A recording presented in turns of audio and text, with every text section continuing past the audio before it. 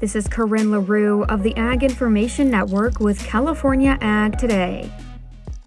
Some farmers in the Golden State are worried about being priced out. California Representative James Gallagher calls the situation a theme of regulations and rules.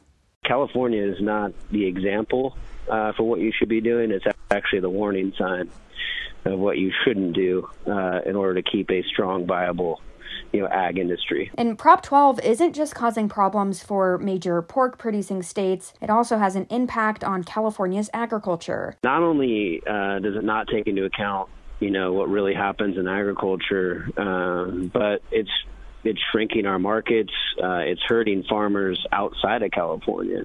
He says he wants to wake the nation up to agriculture and that there's a need for production and consumers to coexist.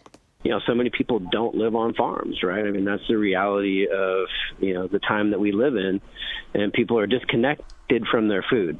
We need to reconnect people to their food and understand where it comes from and really what it takes to bring that food to your table. And in a movement trying to help bridge the gap in California, Gallagher wants to get people's attention on agriculture and what he thinks many take for granted. For California Ag Today, I'm Corinne LaRue with the Ag Information Network.